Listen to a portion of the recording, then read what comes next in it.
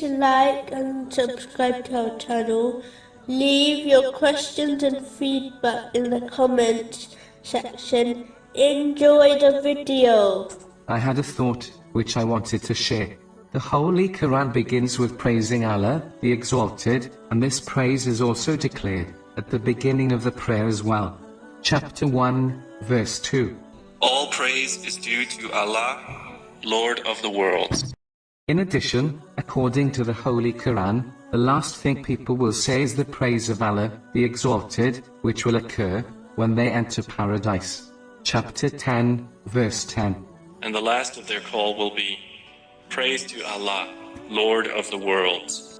The fact that the beginning and end is connected to praising Allah, the Exalted, this clearly indicates the purpose of creation, that in reality, everything in between should also be dedicated to praising Allah, the Exalted.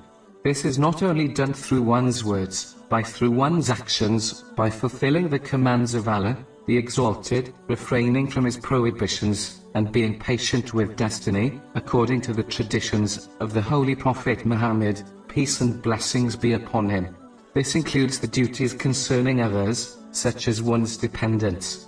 This does not mean one should abandon the material world completely, but it means one should not forget their purpose, and therefore prioritize this over all other things. The same way a person who has been hired for a specific job would get fired if they busied themselves with doing other duties instead of those connected to their job, so will a Muslim who fails to fulfill the purpose of their creation.